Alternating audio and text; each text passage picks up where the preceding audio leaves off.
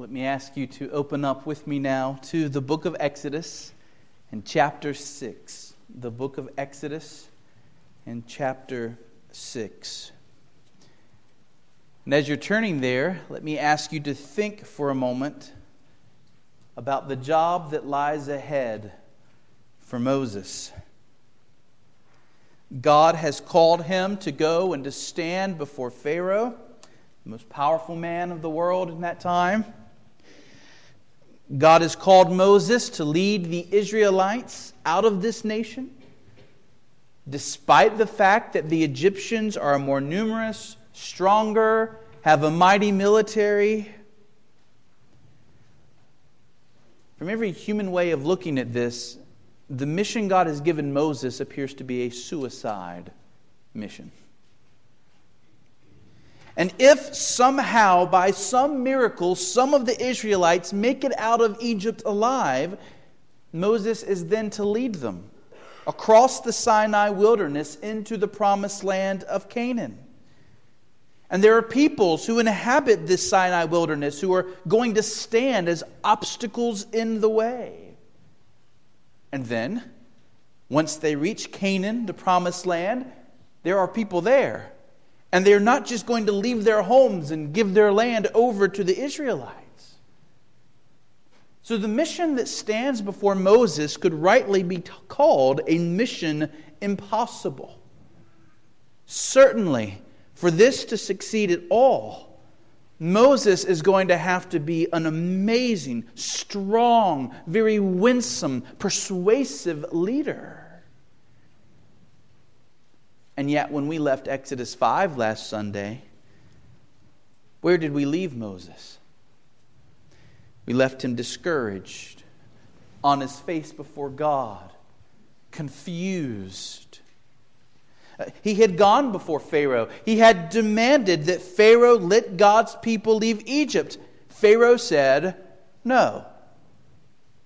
And then insulted Moses and insulted Moses' God by making the work of the Israelites even more severe. In other words, one chapter into this mission, nothing good has happened. Moses was rejected by Pharaoh and he had no response. Moses is a broken man. He's discouraged with the people of Israel already turning against him. The Israelites themselves are broken in spirit. In other words, as we come to Exodus chapter 6, things are looking grim. And this morning we're going to see how God comes and meets Moses and the people of Israel in the midst of their discouragement. We're going to see first what God says to Moses, and then we're going to see what God tells Moses to say to the people. Mount Hermon, there is a lot of application in these verses for us. There is application for those of us in this room who are in a season of discouragement. I pray that God will lift your drooping head this morning. And there is application in this passage for all of us in teaching us how to encourage and care for and counsel a discouraged brother or sister in Christ. There's even application here about how we are to receive encouragement when it is brought to us. So this is a rich passage. Let's begin with those words that God speaks directly to Moses in order to strengthen him and encourage him.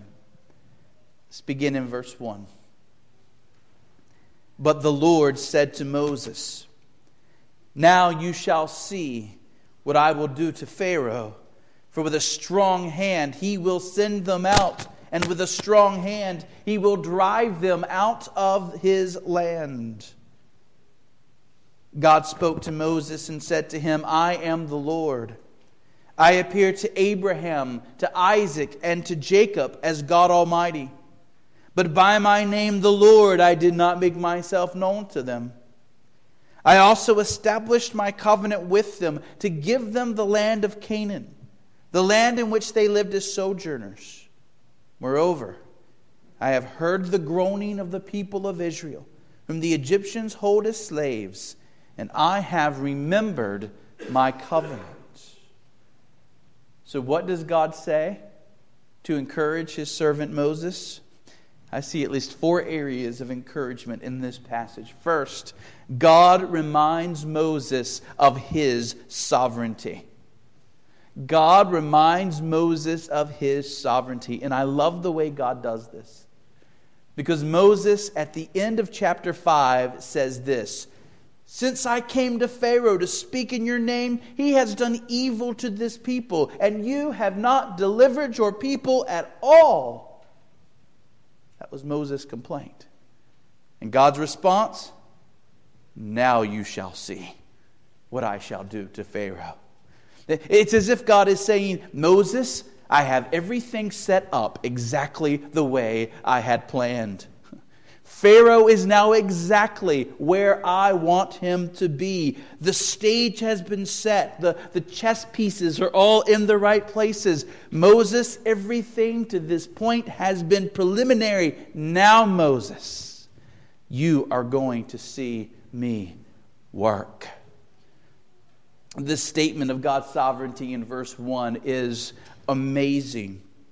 God basically says that the very same Pharaoh who is hell-bent on keeping Israel under his thumb in Egypt is going to send them away.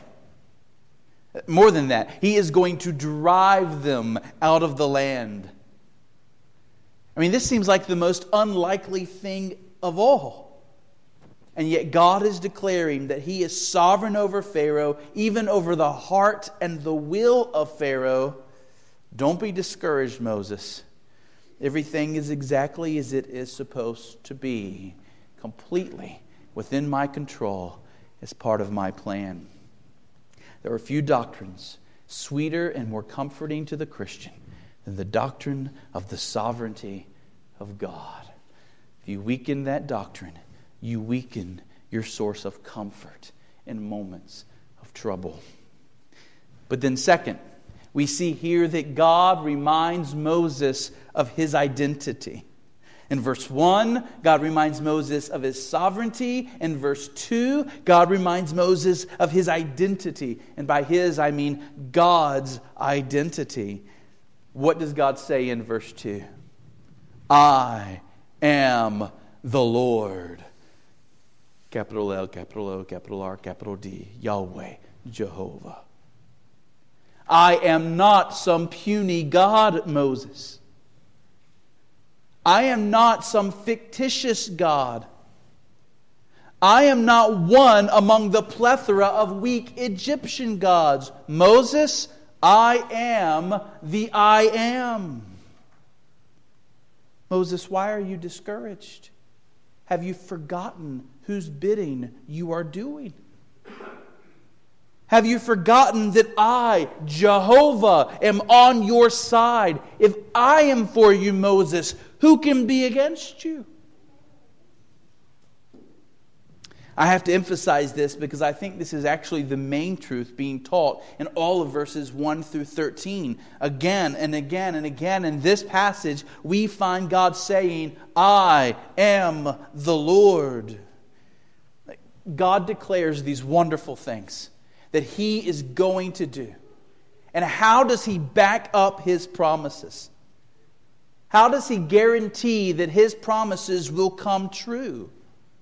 He backs up His promises with these 4 words in English. I am the Lord. These 4 words are meant to flood our hearts with confidence and with encouragement. When we are down, when we are depressed, when we are hurting, we hear God say to us, I am the Lord. What does Proverb 18:10 say? It says, the name of the Lord is a strong tower. The righteous man runs into it and is safe. There's a verse to memorize and to hold close to your heart. Where does the Christian find safety and help in time of need? The Christian runs into the tower of the name of God. That is, in a moment of crisis, in a moment of trouble, in a moment of worry and despair, we run to the name of our God. We remember who our God is. And as we remember who our God is, we find strength and we find solace and we find hope. Picture David and those fighting men who were traveling with David. Saul still on the throne. Saul still leading a manhunt to kill David. And David has his warriors with him, and they're following him because they believe that he is God's man for the hour. This group of fighters believes that David is the rightful king of Israel. They are ready to live or die for David. And David and his men returned to the town of Ziklag, where their wives and their children had been staying while they were out fighting. And what do they find? They find that the town is empty. They find that the town is smoldering with fire. The Amalekites have come into the city, burnt it with fire, and taken their wives and their children. David's own two wives, Ahinoam and Abigail, have been kidnapped. We're told that David and his men wept until they were too weak to weep anymore. And then suddenly, the grief of David's men began to turn into bitterness and anger towards him. These loyal fighters were no longer loyal. They started turning against him. There was talk in the camp of stoning David to death. And here we find David at one of the lowest moments of his life. And what does David do? 1 Samuel 30, verse 6, "But David strengthened himself in the Lord his God." David, like a righteous man, ran into the tower of the name of the Lord. He ran in his heart to the person and the character of his God. David took his grief. David took his sorrow. David took his confusion. David took his broken heart over his kidnapped wives, and he ran to his God. And he remembered who his God is. He remembered the wisdom and the power and the love and the justice of God. And as David looked to God, he found encouragement and he found strength. If this God is for me, who can be against me?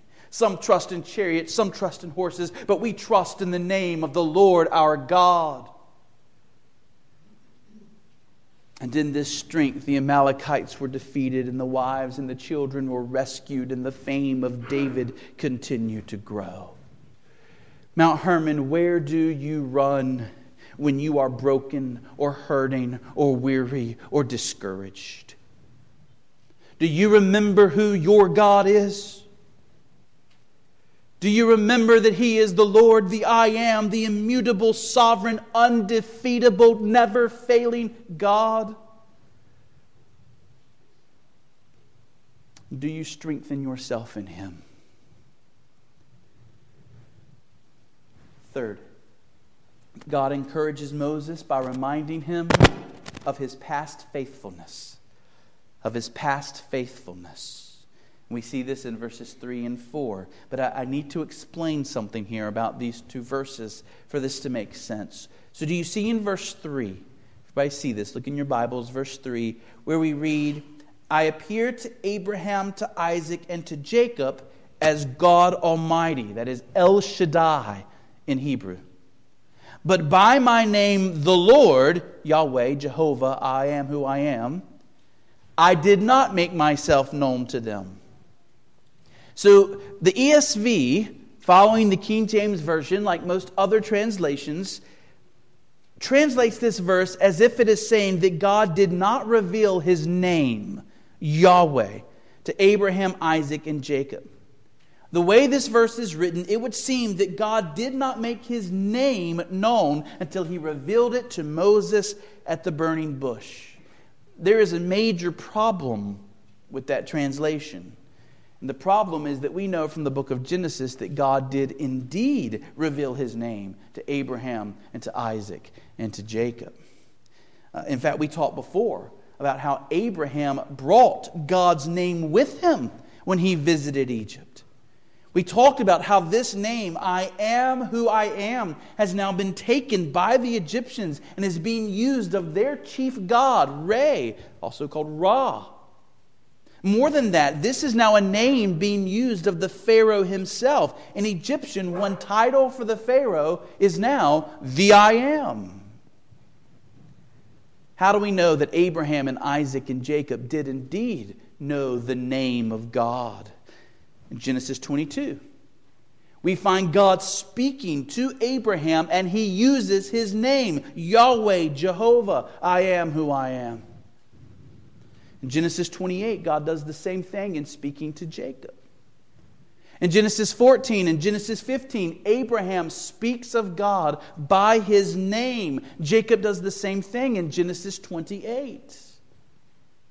So unless Moses, who wrote the book of Genesis, put those words into God's mouth and into the mouths of the patriarchs, the evidence seems pretty clear. These men did know the name of God.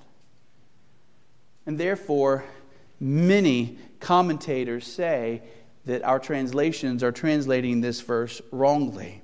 It can be equally correctly translated this way. I appeared to Abraham, to Isaac, and to Jacob as God Almighty, El Shaddai, and by my name Yahweh, did I not make myself known to them? You hear the big difference in how that's translated?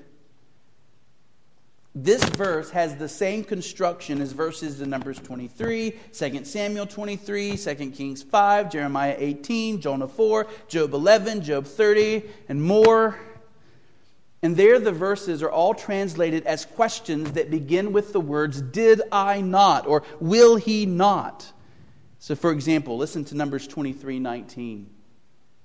God is not a man that he should lie, or a son of man that he should change his mind. Has he said, and will he not do it? Or has he spoken, and will he not fulfill it? And our verse here in Exodus has the same type of structure.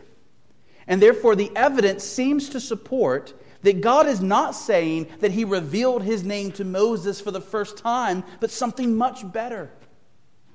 God is encouraging Moses to look back at his forefathers, to look back at Abraham, Isaac, and Jacob. And he's saying, I revealed myself to them too. And I kept my promises. I was not unfaithful to them to whom I revealed my name. Didn't Abraham have a son when he was 100 years old? Hasn't God turned Abraham's descendants into a multitude of people just like he promised? In other words, the impetus of verses 3 and 4 is this: Moses, why are you so cast down? Am I not the same God who revealed himself to your forefathers and kept his promises to them? Isn't the very nation of Israel that you're about to lead out of Egypt evidence that I can keep my promises? And so this is a call for Moses to see God's past faithfulness. Moses, as your fathers trusted me, now you trust me. I will keep my promises to you too. Mount Hermon, we stand on the shoulders of millions of Christians who've come before us. And God has proven himself faithful to every single one.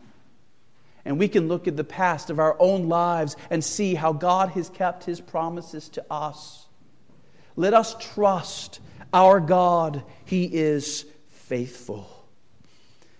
And then fourth, God reminds Moses of his present engagement. God reminds Moses of his present engagement. This is verse 5. Everybody see this in verse 5? Yes, the people of God are disheartened in their suffering. Yes, Moses is discouraged and confused. But it's not as if God is distant. It's not as if God is far off. It's not as if God has taken a vacation somewhere and left Moses and Israel forsaken here in Egypt. God reminds Moses that he is presently engaged in working all things for their good. He is at work right now for their welfare to bring about their salvation from Egypt. Verse 5, I have heard the groaning of the people of Israel, whom the Egyptians hold as slaves, and I have remembered my covenant. How good to know in our distress that our God is not far off, but is right there with us. He sees and He hears, and He is keeping His promises. Have you ever been in a moment of distress and you needed to reach somebody and you just couldn't seem to reach them? You called them and you called them and you called them and you called them, and in that moment maybe their cell phone was turned off, or maybe they didn't have a cell phone, or whatever it was, and you couldn't reach them and you needed them. God says to Moses, I'm not like that. I see and I hear and I am working. So having seen what God says to Moses, what is the application for us? We'll see that all four of these encouragements that God spoke to Moses are applicable to any person in this room who is a Christian.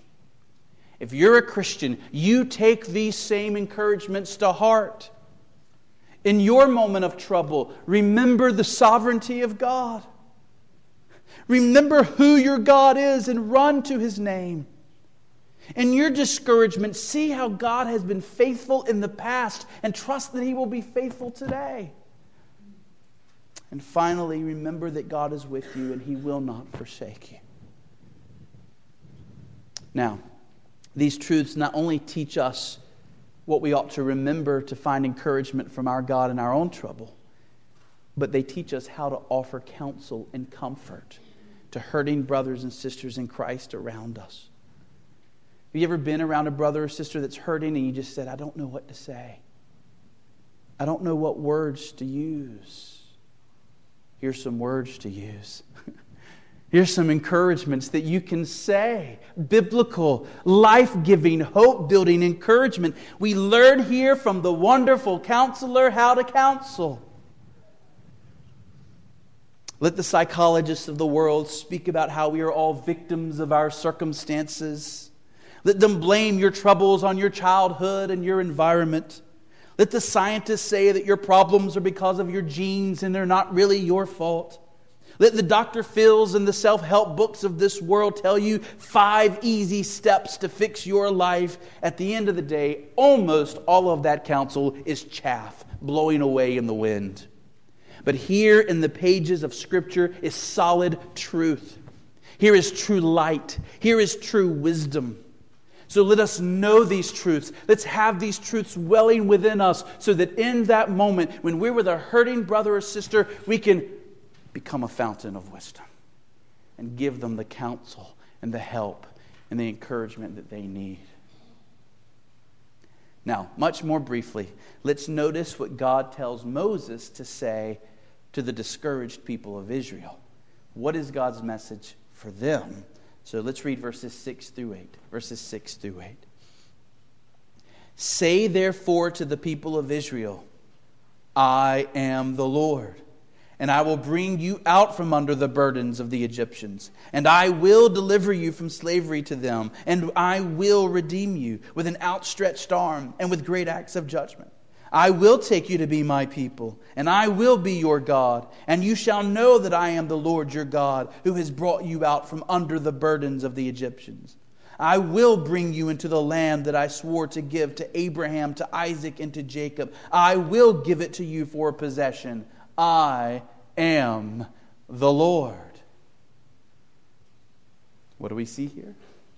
First, just like with Moses, God is reminding His people of His identity, who He is. It's the main point of the whole passage. What's the first thing God says to His people in verse 6? I am the Lord. What's the last thing God says to His people in verse 8? I am the Lord. And verse 7 doesn't get left out either. God says, you shall know that I am the Lord your God. At the heart of God's message to His discouraged people is for them to look away from their troubles, to look away from all of the mess around them, and to see Him. Behold your God. He is your strength. He is your encouragement. In the second place, God reminds His people of His promises. He sets before them a great hope. He will. Did you hear that? Over and over and over again in the passage. Here's what I'm going to do. And I'm going to do this. And I'm going to do this. And I'm going to do this. I'm going to bring you out of your suffering. I'm going to bring you out of your slavery. I'm going to redeem you with a mighty arm through acts of judgment. I will take you to be my people. I will be your God. In other words, God says that He is about to put on display His mighty love for His people, and they will see it. He says, I am about to demonstrate my love for you in such a way that you will know it. You will know who I am, and you will know my relationship with you. You will see that I am the true God. You will see that I am the God who keeps His promises to your fathers.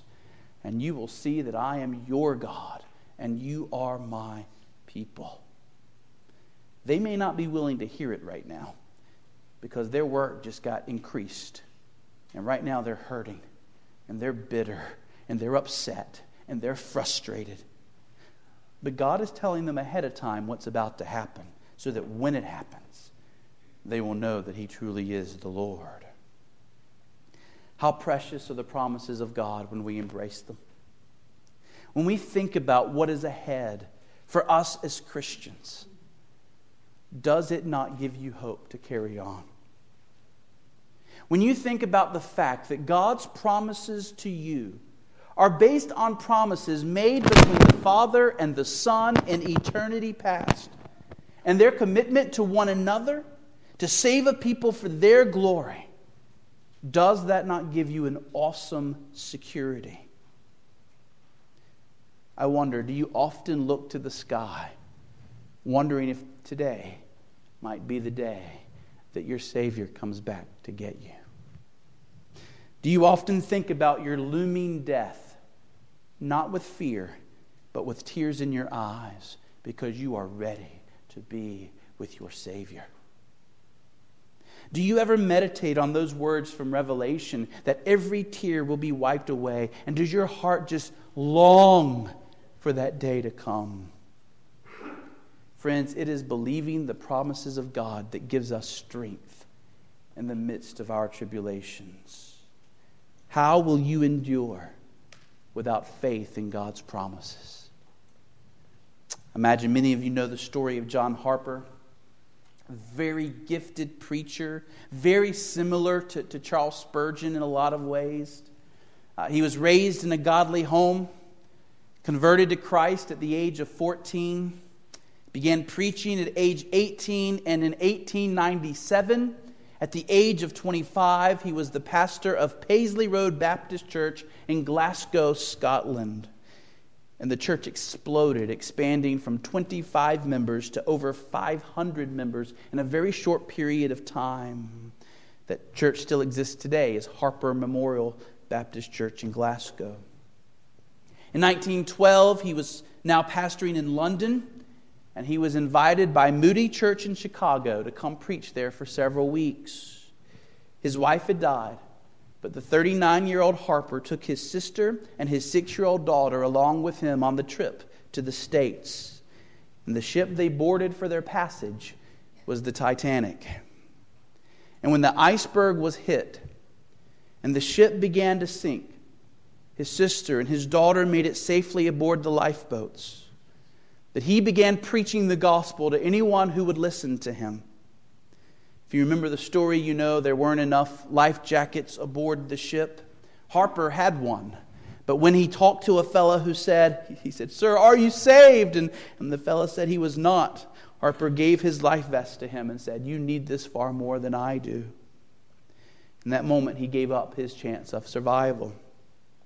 Later, folks told of how he clung to a piece of wreckage in the icy water, and he was trying to swim on it, seeking to move closer to anyone else he saw, asking them if they knew the gospel of Jesus Christ, and if they didn't, he would share it as quickly as he could, urge the people to call out on Christ, and then he would move on to another spot. One man gave this testimony. He said, I was one of only 6 people out of over 1,500 to be pulled from the icy waters on that dreadful night. Like hundreds around me, I found myself struggling in the cold, dark waters of the North Atlantic. The wail of the perishing was ringing in my ears when there floated by me a man who called out to me, Sir, is your soul saved?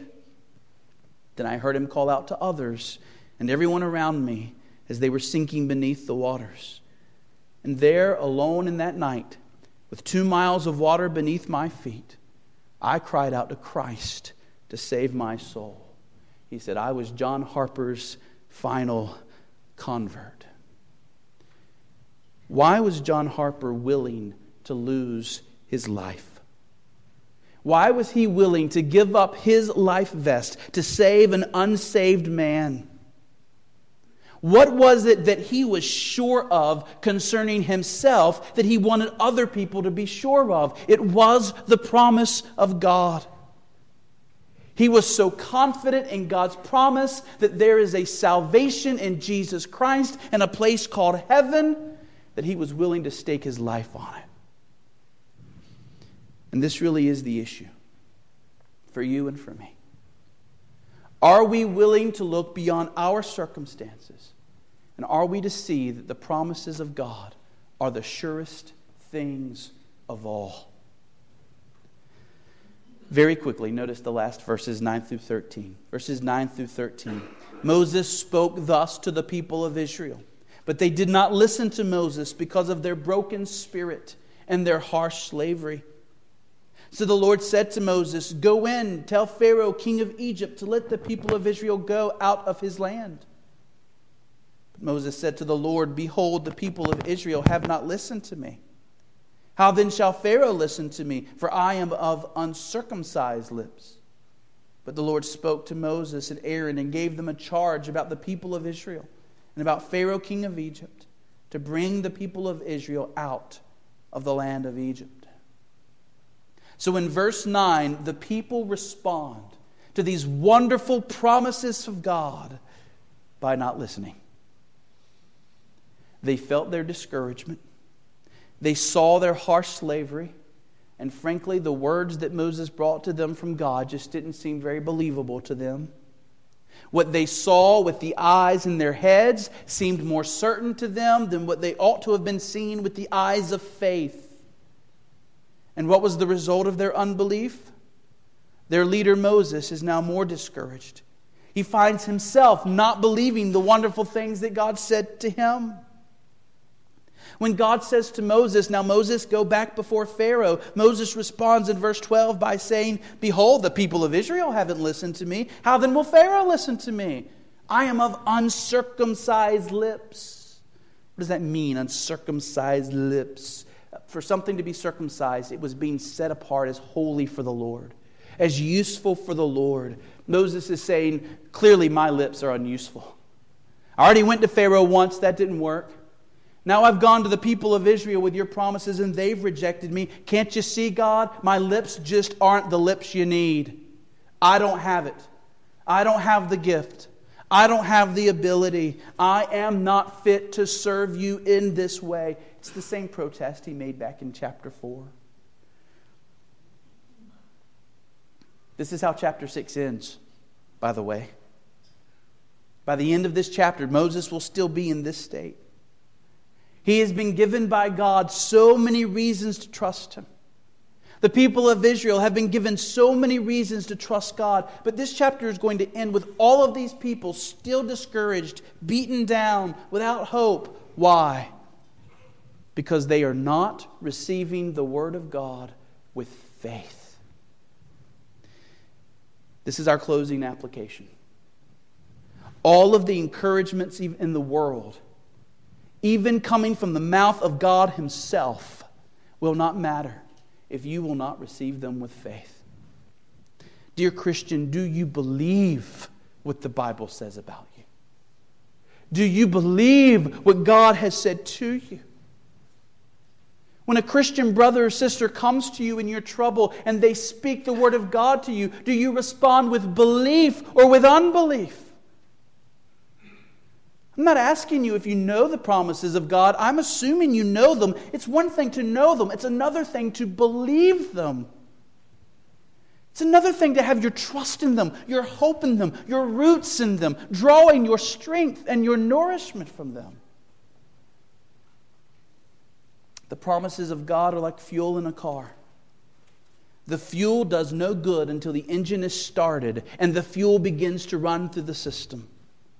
Having God's promises in your head is a good thing. It's important to have God's promises right here. But it is faith that starts the engine of your soul and runs the promises of God through your heart, through your attitudes, through your affections, through your worldview.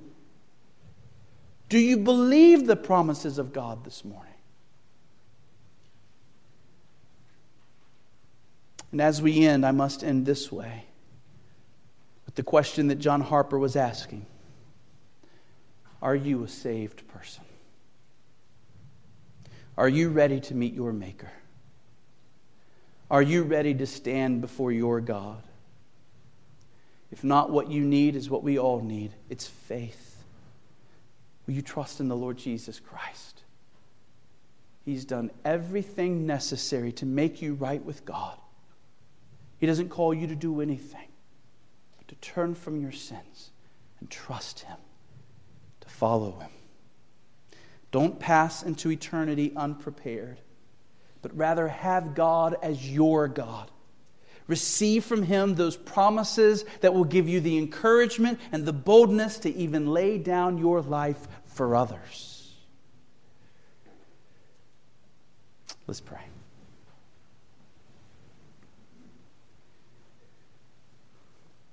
Father, if there's a person in this room that does not know the Lord Jesus Christ, I pray that you would save them this morning. Give them a heart to trust you and to love you. Father, for those in this room who may be in a season of hurting, a season of trial, Father, I pray that you would help them to believe these words this morning. Help them to believe your promises. Help them to believe that you are sovereign, that you are the Lord God, that you are with them and that you will never forsake them, that you are always faithful, that you will accomplish all that you have promised. Father, help them to believe and to find strength there. And now, Father, we ask that as we leave this place in a few moments, that you would help these words to stick with us and that they would produce fruit in us, that you would make us good counselors of one another, good counselors of brothers and sisters in Christ who are hurting. Father, would you make us a faithful church, a church of love and joy and obedience. We pray these things in Jesus' name. The Lord bless you and keep you. The Lord make His face to shine upon you and be gracious to you. The Lord lift up His countenance upon you and give you peace. Amen.